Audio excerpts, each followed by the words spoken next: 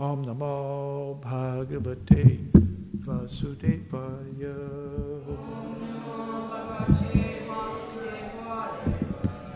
Om Namo Bhagavate Vasudevaya.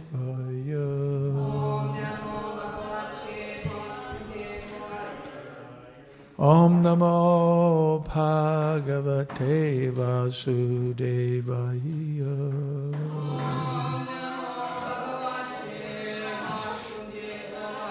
Om Namo Bhagavate Vasudevaya.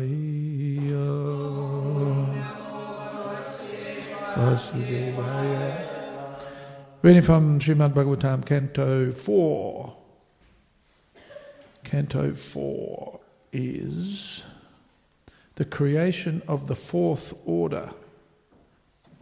Chapter 24, chanting the song sung by Lord Shiva. Text number 21. Nila Raktot Palamboja Kalarin Divarakaram Hamsasara Sachakrakva Karandava Nikujitam Nila Raktot Palamboja Kahlarin Divarakaram Hamsasara Chakrava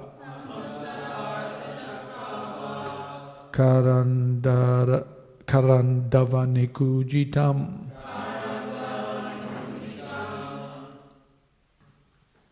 Nila Blue Rakta Red Utpala Lotus Ambaja Born from the water.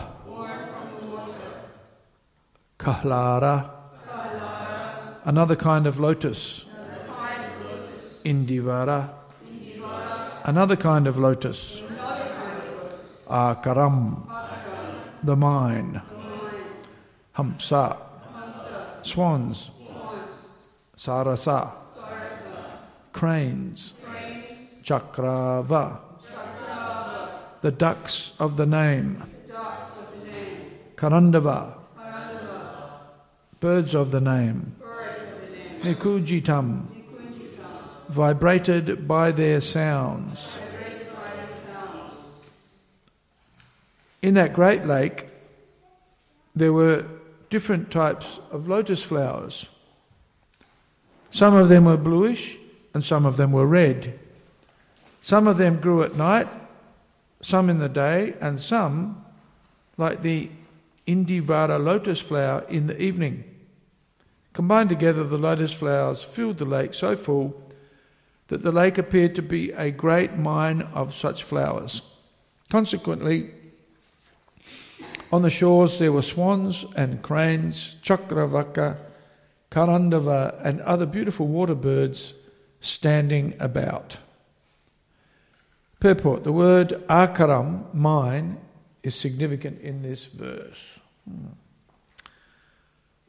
For the reservoir of water appeared like a mine from which different types of lotus flowers were produced. Some of the lotus flowers grew during the day, some at night and some in the evening, and accordingly they had different names and different colours. All these flowers were present on that lake, and because the lake was so calm and quiet and filled with lotus flowers, superior birds like swans, chakravakas and karandavas stood on the shores and vibrated their different songs, making the entire scene attractive and beautiful. As there are different types of human beings, according to the association of the three qualities of material nature, there are similarly different types of birds, bees, trees, etc.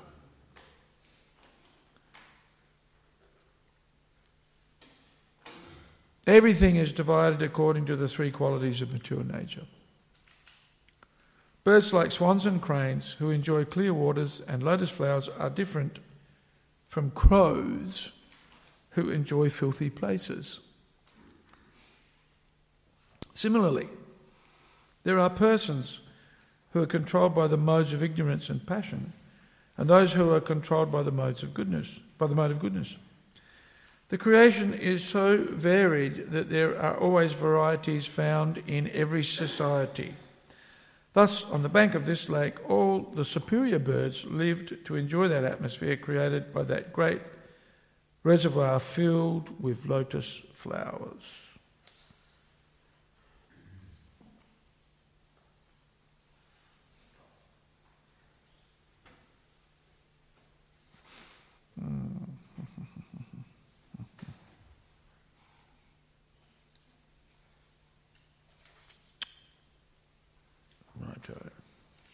I think we'll read on.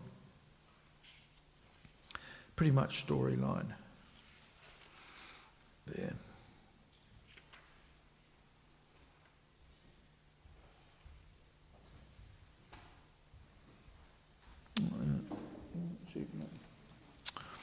Om Gyanatimidandasya Gyananjana Salakaya Chakshurun Militam Jena Tasmaye Sri Gurave Namaha Sri Chaitanya Manobishtam Stapitam Jena Bhutale Svayam Rupakada Mahayam Tadati Svapadantikam Mukam Karoti Vachalam Pangum Langhayate Karim Yat Kripa Tabaham Bande Sri Gurum Dinatarinam.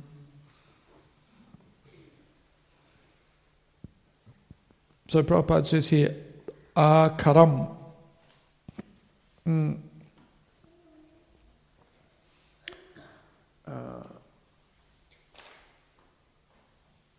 The lake is a lotus mine.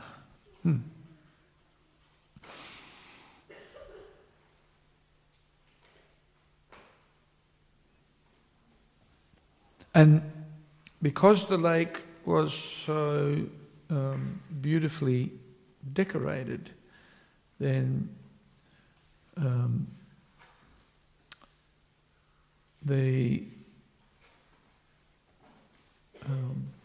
atmosphere and the environment around the lake was so attractive and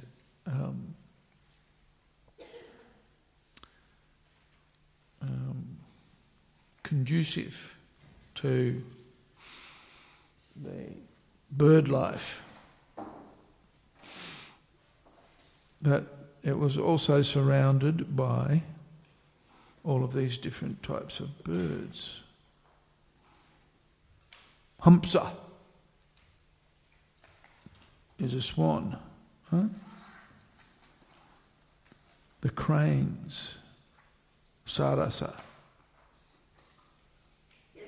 ducks,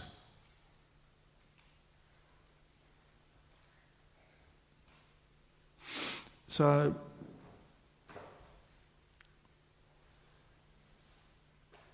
everything about that particular location was very attractive, and of course this is the reason why the Prachetas are going to stay in this spot, because it's conducive to meditation,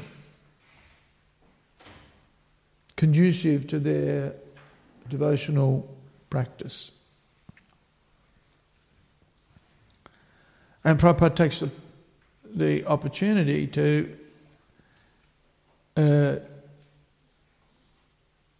expand the idea of the different types of birds to give us an appreciation of how there are different modes of material nature, and that the modes of material nature affect, influence the consciousness of the living entities, Prabhupada mentions here, as there are different types of human beings. According to the association of the three qualities of material nature, there are similarly different types of birds, bees, trees, etc. Everything is divided according to the three qualities of material nature. So,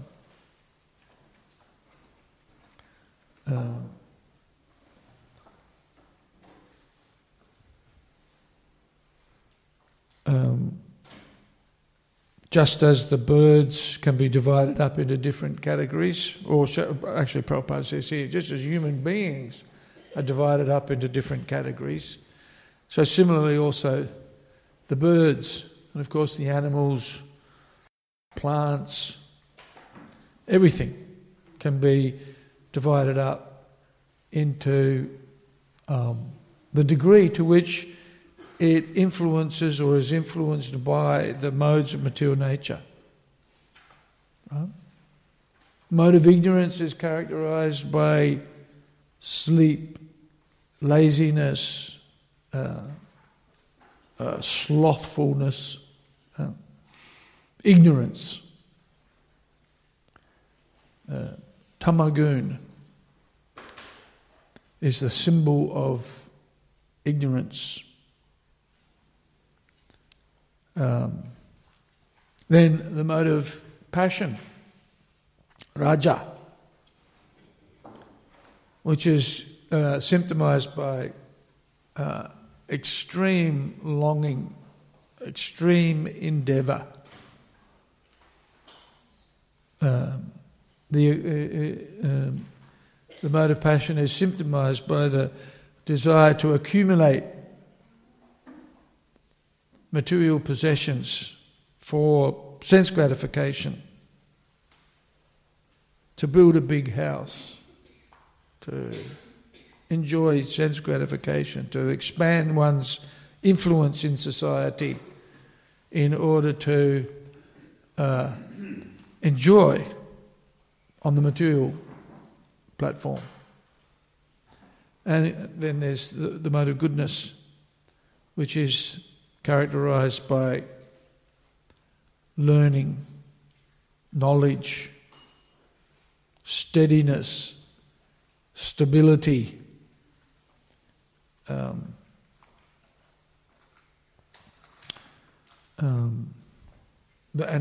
of which the Brahmanas are the example.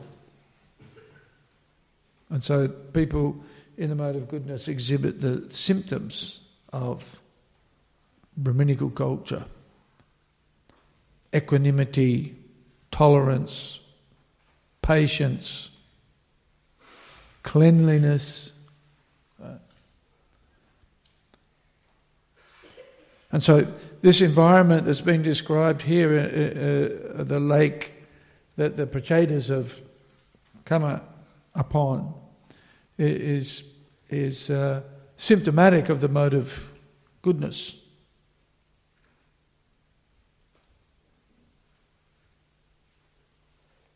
And in that environment, that's where spiritual culture or the cultivation of knowledge and detachment, and primarily the cultivation of bhakti, is encouraged and supported by.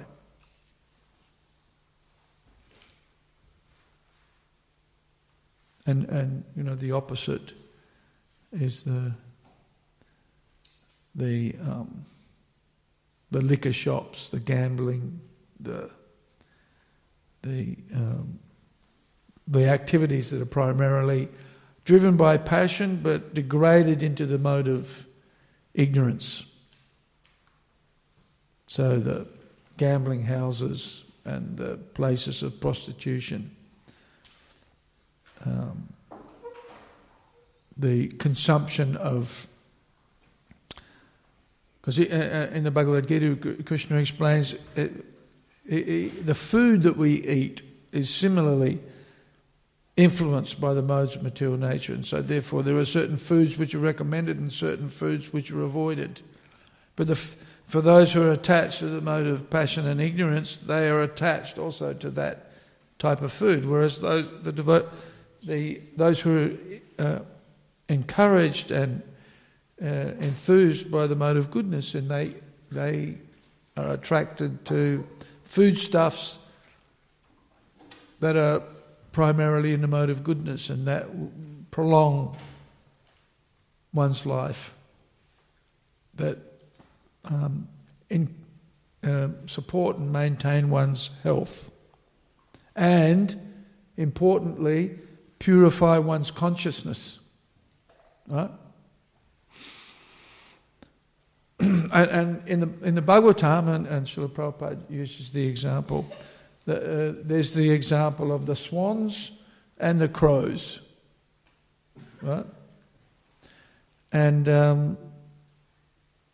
the crows are generally attracted to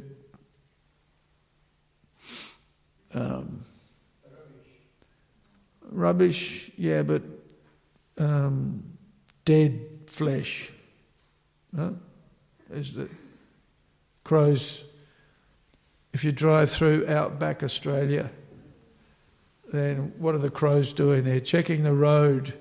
Not only the crows, the kites as well. They're checking the road for roadkill. That's what they eat. Dead animals. Right? Whereas, and so they represent the men and women that are influenced by the mode of ignorance, that are lacking in discrimination as to what they eat. The environment that they live in, and of course also the topics, the activities and the entertainment, the literature that they're attracted to. It's all of a quality of mixed with the mode of passion and ignorance, and generally degrades into ignorance. And so there's the consciousness of such persons is such that they are not able to appreciate and are not able to cultivate a depth of self-realization. In fact, in the beginning of the Bhagavad Gita, in the second chapter, it explains that for the materialistic men, the activities of the transcendentalists is like night, right? The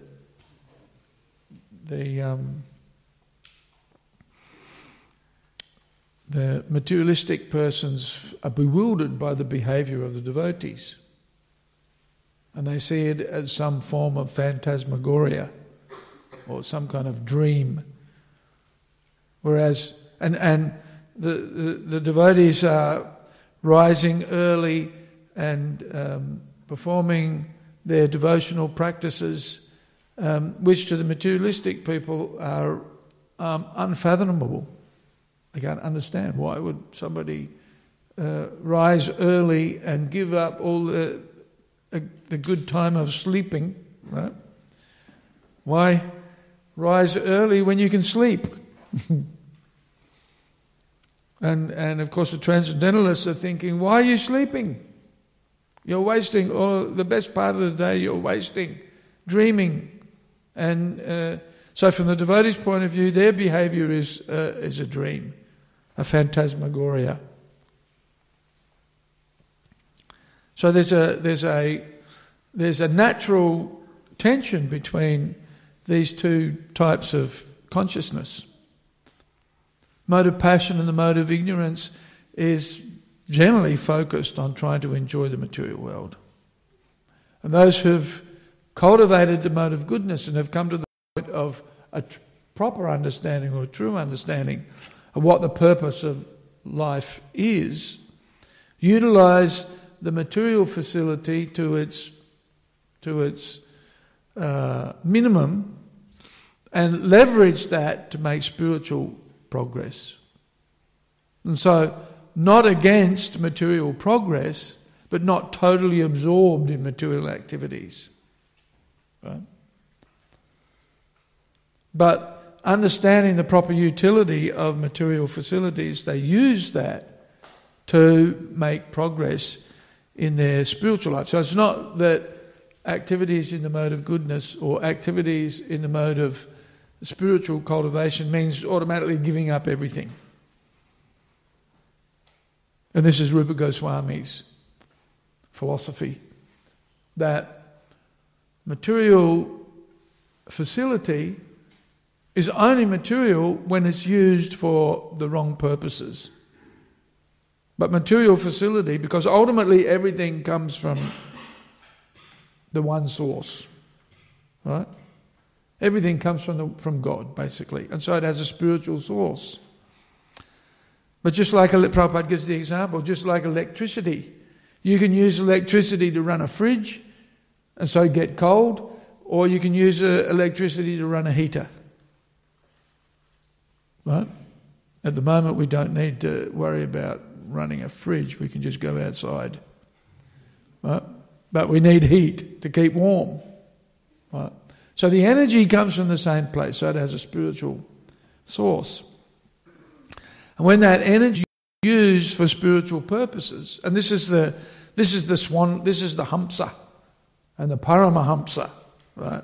The swan-like men and women use the material facility not for sense gratification primarily, but rather, yes, naturally we will enjoy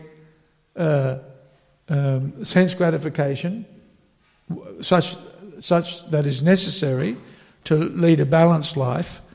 But then the real purpose of life is to take that energy and use it for making spiritual advancement. And so this is the symptom, and this is what the prachetas are recognizing when they come to this place, that this environment is conducive for our spiritual life. And so let me take advantage of it. Which is the reason why we establish temples. Why Srila Prabhupada went to great endeavour actually to establish temples all over the world. So that there would be an environment where the swan-like men and women could come together and in that environment make spiritual advancement. There's some material pursuits, apparently material, but we need money. We need to eat, we need to sleep. We need some sense gratification. We need some shelter. Right? We're not against sense gratification. We're into, but it's managed so that we satisfy the senses, our sensual requirements, in a civilized fashion, not in an animal-like way.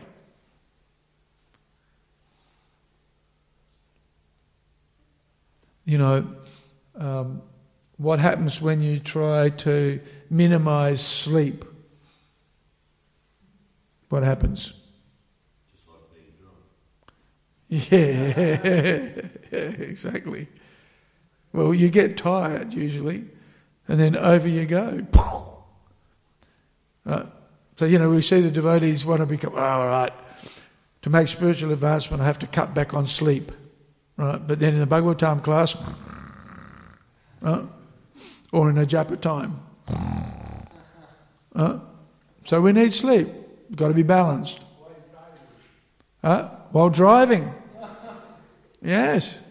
No, I have friends who died because they fell asleep at the wheel.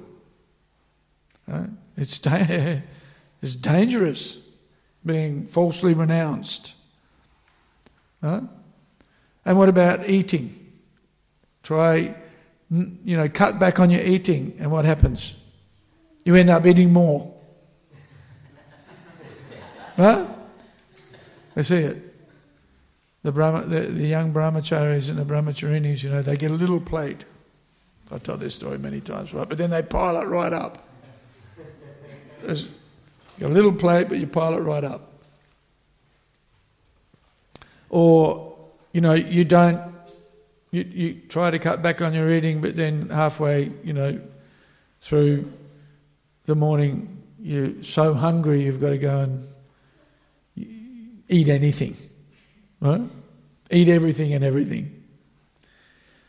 So it's a balanced. And that's the mature understanding of bhakti. The symptoms of knowledge and the symptoms of renunciation will manifest, or shall we say, those qualities will manifest automatically if the devotee performs the practice of bhakti. They don't need to be separately cultivated. We don't need to separately cultivate. When I joined the temple, I used to want to eat every offering. I tried it a few days. But I tell you, you cannot do it. You cannot eat every offering. You just can't physically do it unless you're an absolute, animal, a big animal. You can't do it. Well, I couldn't do it. I tried. But it's not possible. Or maybe you could just have a little bit. But that's okay then. That's actually not bad. But of course, my motivation wasn't to eat a little bit.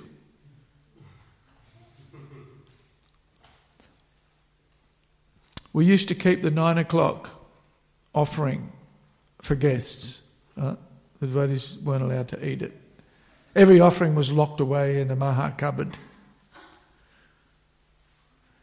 Whoever had the key to the Maha cupboard was a very popular. But usually, on occasion, they'd be the person that'd be going to the Maha cupboard and eating the Maha Prasadam. Because it was kept for guests, and if guests came, then you would. So every breakfast there was the 9 o'clock, and all the fruit offering and the breakfast offering as well, and we would heat it up. Puris, everything, the sabji, paneer sabji usually. In fact, if you ate it at 9 o'clock, you were finished. If you eat the 9 o'clock maha and then hope to get up at 4 o'clock in the morning, good luck. Very difficult to do.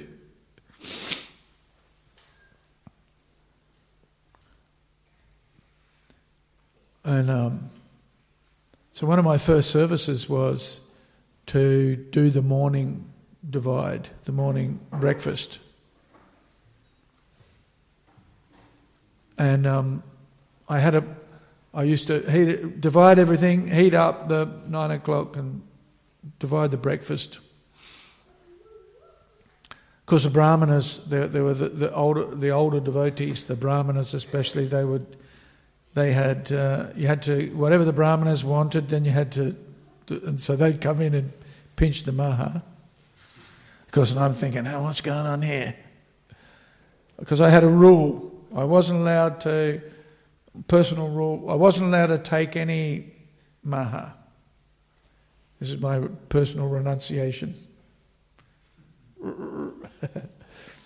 And I could only take after serving out everybody.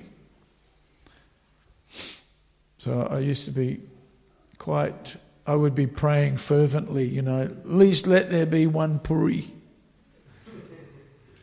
and a burfi and some paneer sabji left over. I often remember being, I'd be at the end of the line, there'd be 3 devotees left to serve and only one burfi left. I'd be thinking, Krishna, whatever happens, it's okay. I'm your servant. And then on the other hand, I'll be thinking, don't let them take that Murphy.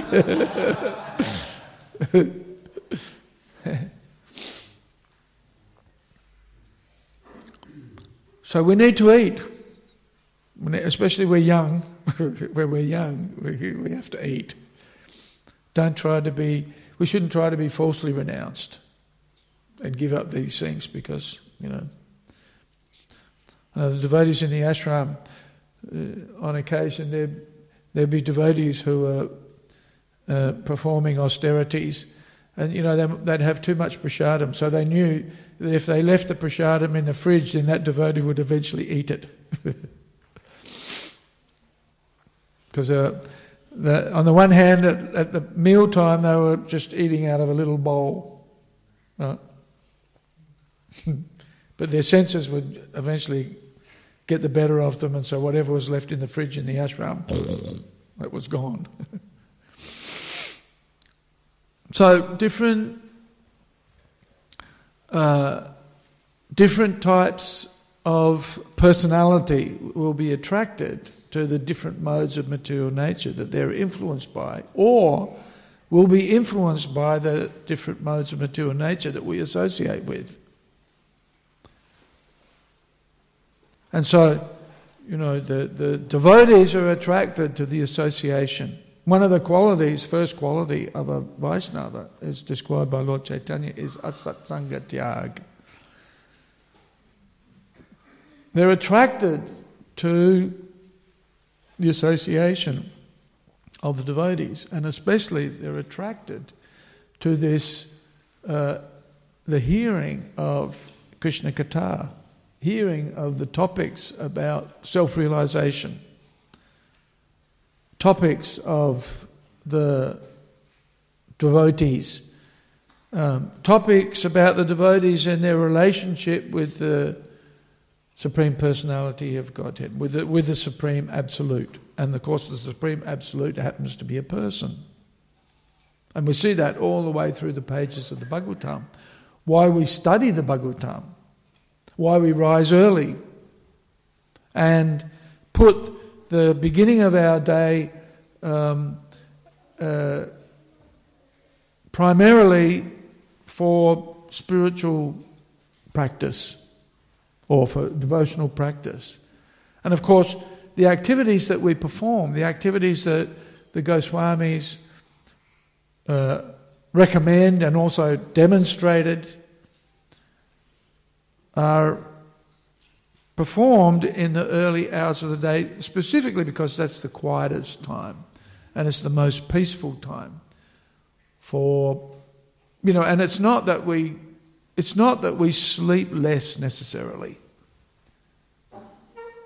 We rise early. We rise early. And ideally, rising early means going to bed early. Right? Not staying up late and then getting up early. So it's not necessarily that we give up sleep. Because if you try to give up sleep, you'll go to sleep.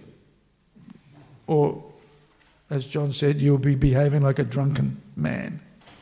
Right? But rather, we rise early to use the best part of the day for the most important work of the day, the most important practice of the day, which is to purify the consciousness. The Bhagavad Gita begins with a focus on identification, identity, basically. Right? And the identity is that we're not the body. That this material body, even though it appears to be real, it appears to have some substance, has some form, actually it is illusory. It's temporary. It goes through the 6 changes. This is a very basic beginning philosophy of the Bhagavad Gita. Right? We're not the body.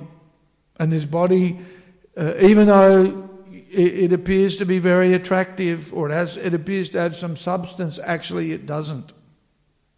It's as Prabhupada explains, it's his separated energy. So even though it comes from him, it is not him. It's an interesting thing. It is this is our philosophy, achintya bheda abheda tattva. It is God because it comes from God's energy, but at the same time it is not him. Right? And that separated energy, just like Prabhupada gives the example of a tape recorder. Right? It says, you record my voice and then you play it back. It's me, but it's not me. Right? It's my separated energy. The recording of my voice is not me, but it is me. Right? So similarly, the material energy is Krishna, but it is not Krishna. It is separated from him. And because it's separated from him, or the qualities that it has, it's illusory. Because it goes through the different changes. It's not that the material energy is not real. It is certainly real. Right? If I come up and punch you on the nose, you'll feel it. Right? You'll know that I punched you. And I'll feel it too. Oh, whoa. You know, you see in the movies all these punch up and stuff, and then they just stand up and they're okay. But usually if that goes on, both are broken. The face and the hand. So, it has some substance. The material energy is real. But the forms that it creates are temporary, and so therefore illusory. And Prabhupada gives the example of a mannequin or a doll. You know, you may see a doll, and it's been created in such a way so it's very attractive. Right? Material energy is like this. It's very attractive. But nobody's going to make love to a doll. Well, some odd people do. But that's just weird. Right? That's the height of illusion. Right? So, the focus of the transcendentalist is to understand the nature of that illusion and to avoid its influence. This is the mode of passion and the mode of ignorance, is that influence which forces us into the bodily concept of life and thinking that the material forms are everything. But the Bhagavad Gita teaches it right in the beginning that we're not that illusory form that is always in a state of flux. The real identity is that which is permanent. That's the soul. And so spiritual culture is focused on uncovering that identity and avoiding those activities that cover us, and try to engage in those activities that uncover the real self. This is self-awareness or self-realization. And so therefore the devotees, asatsangatyag, give up that bad association. And what is it? Tamasi ma Jyotir Gama, right? So avoid the ignorance, come to the light. And so that's why rising early in the morning is important. Not necessarily reducing your sleep.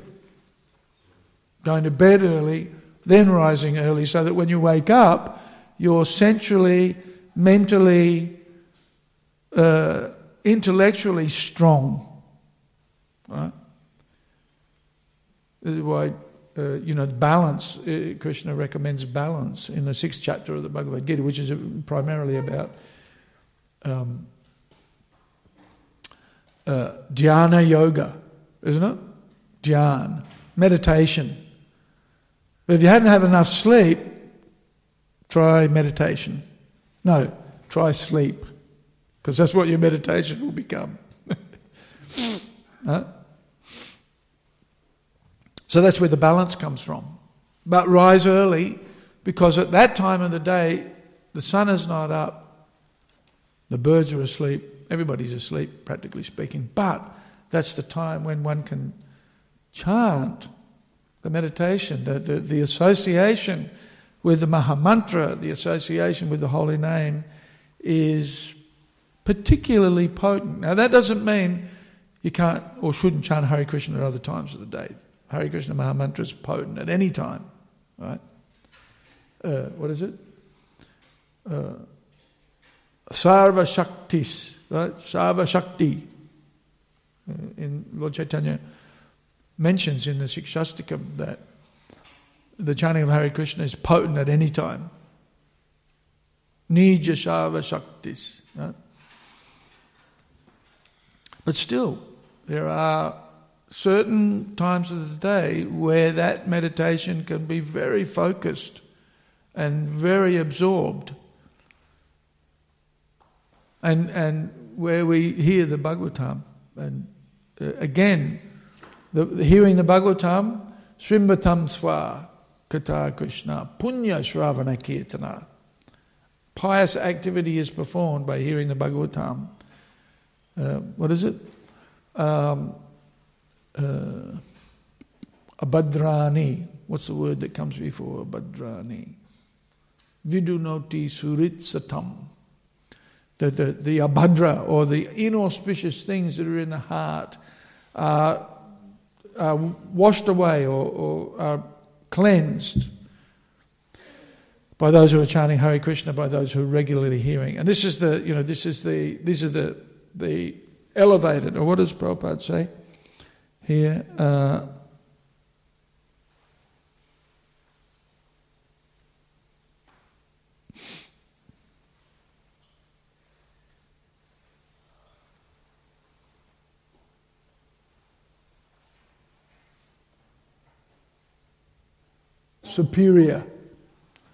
The superior birds.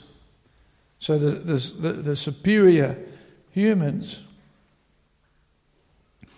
are those who take advantage of that early time in the morning to chant, meditate, to purify the consciousness. That's what we're doing. We're purifying the consciousness. So that then throughout the day our activities can be focused on self-realization and the activities, even though it appears that they're the same as anybody else, the real purpose of those activities is for the upliftment of everybody, including ourselves. That's the focus, not just material acquisition and material accumulation for some sense gratification.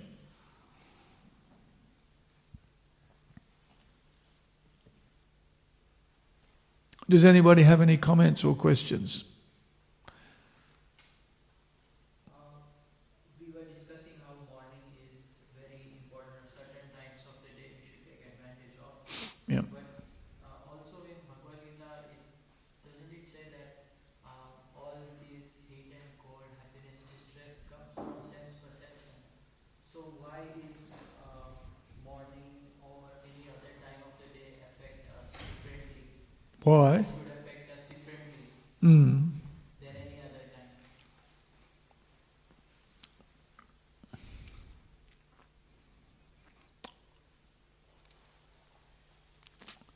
So any time is good. No, I'm just asking. That No, but I'm just saying, any time is good. Any, and it's a fact actually that any time that you chant Hare Krishna is good and beneficial, right? But we're conditioned, we have to take into consideration that even though theoretically we're on a liberated platform, theoretically we're liberated, we're not, right? So we discriminate. We're able to tell the difference between liberated and conditioned, right? What is it? What's the word? what's the word for conditioned? Baddha. Nitya baddha, right? Baddha. Tied up.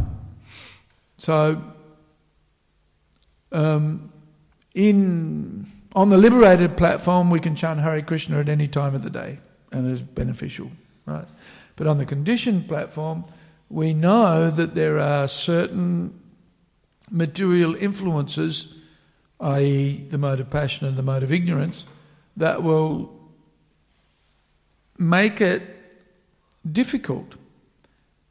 Even though we're an aspiring transcendentalist and we know theoretically we're all on the spiritual platform, by the same token also we know of the influences of the modes of material nature. That's why Krishna mentions it in the Bhagavad Gita, right?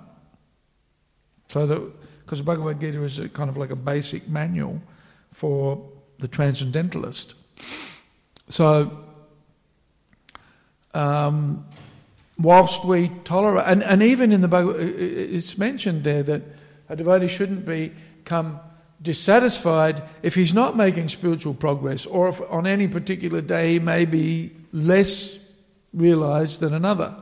Shouldn't lament that, because that's a natural phenomena. But by gradual practice, again mentioned in the 6th chapter, Sanai, Uparamed, by regular practice, steady, step by step, one can make progress. And we know that in the morning, as opposed to the evening or late at night, that the chanting of Hare Krishna has not that it has more potency, we have more ready access. Right? It's not that anything happens to the holy name. Doesn't. It's the same. But our ability to connect is enhanced by that environment or by that situation. So, try chanting at midnight and see how you go. And try chanting at 3:30 in the morning after a good night's sleep. There's a big difference between chanting at midnight after working all day and needing to go to sleep, right? And there's a difference. Right? Yet, on some occasion, you may chant Hare Krishna at midnight and it'd be effective. Janmashtami, we stay up all night, right? Then when we're chanting Hare Krishna at midnight, we're on an ecstasy. Huh? Yeah. I mean, that's about the only time that we have license to chant Hare Krishna at midnight.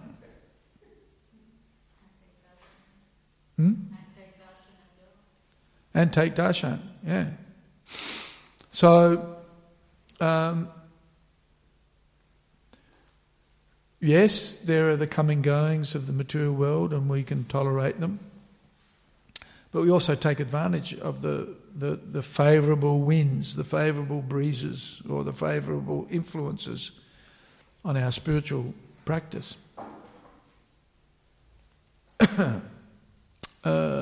Krishna, what was your question? I have 2 questions. 2? Okay. Give me one, please. You said that if any time we chant, is good. Yes. So then why are we told to chant early in the morning?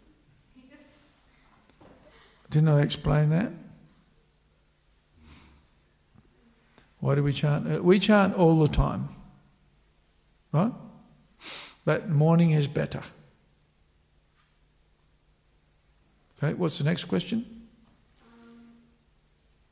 Like if we have less determination doing books, how do we get that determination while distributing books? How do we get determination while distributing books? Why are you lacking in determination? I have determination, but it's good to get more, right? I don't know. You have determination. Yes. Right. why would you be lacking in determination? That assumes that you have determination, but somehow it went somewhere. Right? Is that what happens?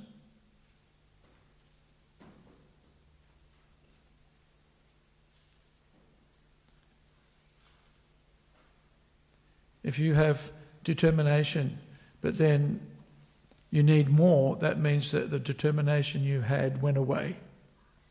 Is that right? Yeah. Why? Why did it go away?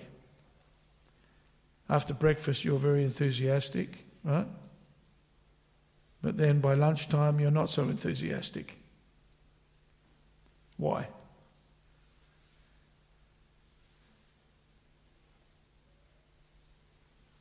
No. Why do you think? Not sure. Okay, good.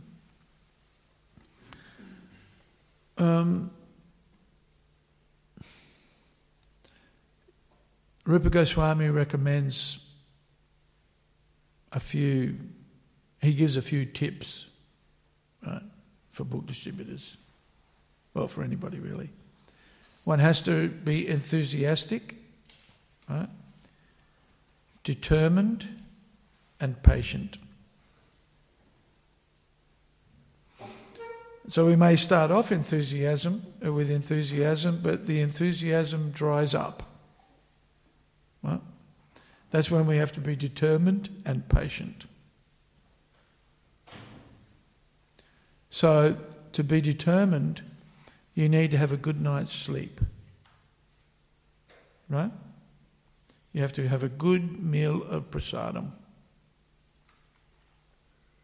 And you need a good sadhana, good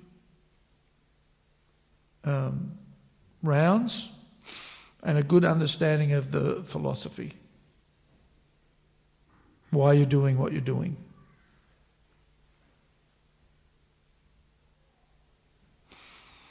How does that sound? Well, who do you go on book distribution with? On the Harinam. Okay, righty-o. How many books did you distribute this week? This week, I did 3 books. 3? That's pretty good, isn't it? What's the most books you've ever done? 16 in an hour or so.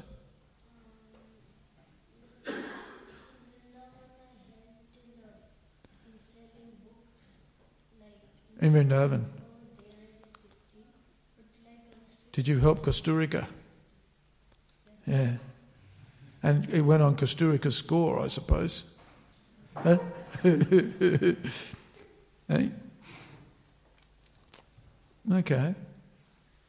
Well, yeah, there's a lot of people in Vrindavan. Yeah, just have to keep...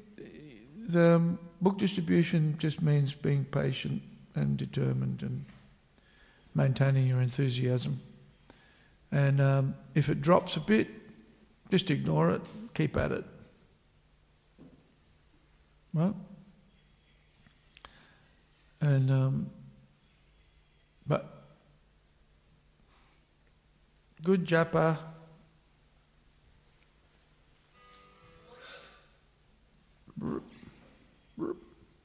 good night's sleep, Bhāgavatam class, nice prasadam. You can distribute books all day. And expect, that people are going to say no. We're looking for the people who say yes, so we don't worry too much about the people that say no. Huh? Can't get upset because somebody said no.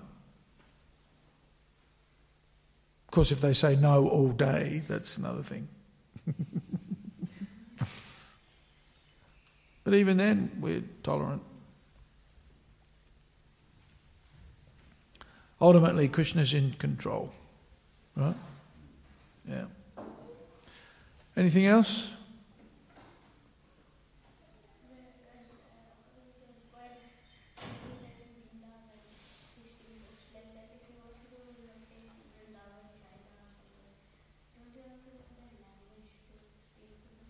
You're probably you a Hindi walla? Krishna? Are you a Hindi walla? Huh? What do I mean? Do you speak Hindi? Kannada. He's a Hindi walla. That's what I thought. So he can speak the language when he's in Vrindavan. Mostly they're Hindi wallas, aren't they? You want to go and distribute books in China? I suggest you learn to speak Chinese first, or leave it to the Chinaman. So what's the question? The question was that those who distribute books in other countries, Yeah. and people who don't know English, you need to know their language. Speak. Yes. How do you do that? How do you do that? Learn the language? Use a translator? Yeah. How do the devotees do it? Yeah, then what do they do? How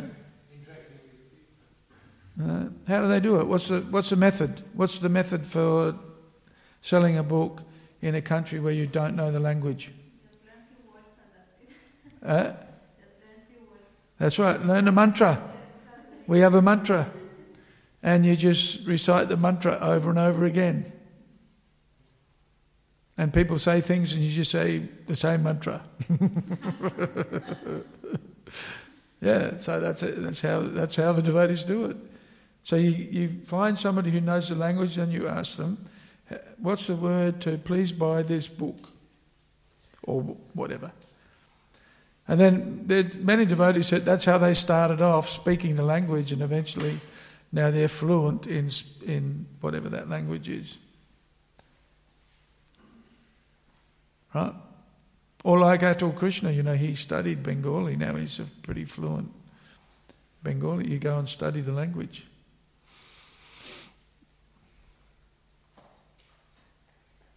What language do you speak at home? Yeah. English. Okay. Oh, you better stay in Australia then and distribute books here. Well, what's your mother tongue? Kannada. From Karnataka. Is that right? Yeah. Bangalore. Bengaluru. No. There's a place where you can go and distribute books. You can go to Bangalore and distribute books there, huh? Any other comments or questions? Who? Prabhu has developed a system. Who? Yep. He has got many translated slogans in every language Yep. from distributors. Right. They just show that card and people buy books. Okay, very good. There you go. You don't even need to know the mantra, you just get the card.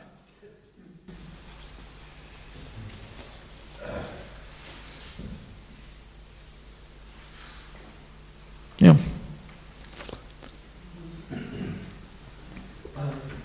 Here in this verse, there is a description of the lake and the flowers, and so it seems like it's not directly related to the glories of Lord or His devotees, but at the same time, there is some importance of the place and why Prachetas choose. So how we can relate this to our personal life? So that means we have to be... You don't go to the casino to chant your rounds. You go to the temple. Right? And that's why we go to great lengths to keep the temple clean and decorated nicely, and we manage it in a way that it will be conducive to spiritual life. That's the connection. The spiritual connection is that this place is, just like you wouldn't go to the rubbish tip to do anything, right? And you see those people in India who walk around collecting plastic bottles and stuff, right? Eesh. Hare Krishna. We wouldn't hang around with those people. And if you go and see, the bungis where the bungie lives, those, it's all dirty and there's hogs running around and it's a stinky place, right? So it's not conducive to making spiritual progress. And in fact, if we went and lived in that place, we'd probably die, right? But they live there and they're happy. They have a whole culture, right? A whole society of dirty people. Right? We look at it, we go, ooh.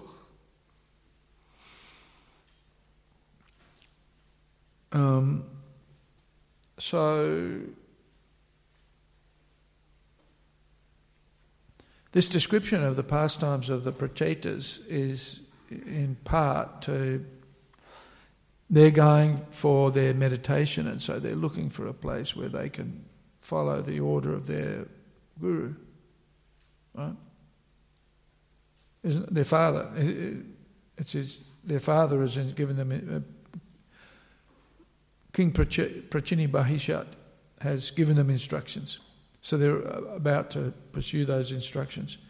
And because the father is a saintly person and he's instructing them for their ultimate benefit and for everybody's benefit, they're pursuing his order, but they're looking for the right place to follow that.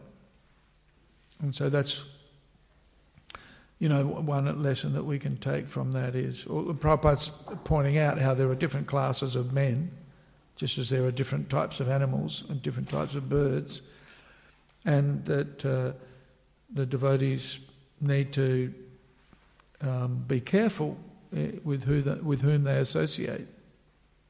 Sangat sanjayate kama is in the Bhagavad Gita. Krishna mentions who you associate, you develop those qualities, right? So this is a beautiful place. It's conducive for meditation, and so they're recognizing that, and as we will see how they take advantage of it. So these temples are similar. They're spiritual oases in the material desert, and why we take advantage of them. We discriminate. Yes, theoretically we can chant Hare Krishna anywhere, right? But we don't. We choose that place which is going to be most powerful, the time and the place. Okay, anything else? No? Grantaraj Śrīmad Bhāgavatam ki jai, Śrīla Prabhupada ki jai, Gaura Bhakta Vrinda ki jai.